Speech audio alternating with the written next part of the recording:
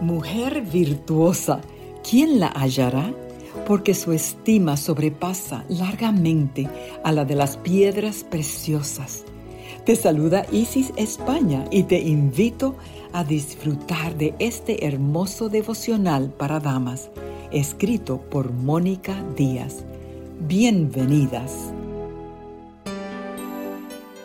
Buenos días, querida familia. La reflexión para enero 22 se titula Guardianas de la creación. Hasta que no cesemos de dañar a otros seres vivos, somos aún salvajes. Thomas Edison. Desde siempre, los masáis han sido enemigos de los leones. Estas fieras atacan los ganados de su tribu, y por eso la prueba que, tradicionalmente, todo joven masái ha tenido que superar para ser considerado guerrero ha sido matar un león, hasta que llegó Olubi Laurumbe. Olubi es un guerrero masái, pero un guerrero diferente. Él admite ante las cámaras de televisión de la cadena BBC británica que para su tribu, matar a un león es la única forma de llegar a ser un auténtico masái. Sin embargo, ha decidido no matarlos. Cuando tenía 17 años, tuvo que matar a una leona que estaba atacando su ganado, y al acercarse al cuerpo muerto de su adversaria, descubrió que llevaba cachorritos en el vientre. Se sintió tan culpable de haberle quitado la vida que, a partir de entonces, cambió su actitud hacia esos animales. Ellos se convirtieron en su objeto de estudio y admiración. Olubi es un auténtico guerrero, solo que ahora su guerra consiste en proteger a los leones.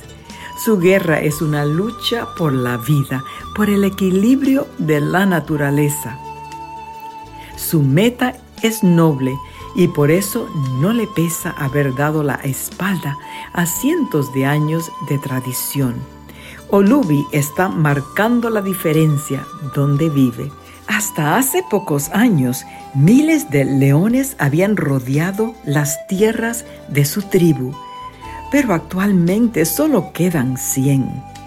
Él, junto con otros guerreros masáis que se le han unido, les han puesto nombre a todos y los protegen para que no mueran más. Con ayuda de la bióloga Stephanie Dolrenry, Olubi se dedica a poner collares a los leones para saber dónde están y poder avisar a las tribus de su territorio cuando esos felinos se acerquen. El objetivo es que se lleven los ganados a otro lugar temporalmente, evitando así el conflicto. De esa manera, protegen la vida animal. Desde que Olubi comenzó este proyecto, no ha muerto un solo león más. Simplemente inspirador.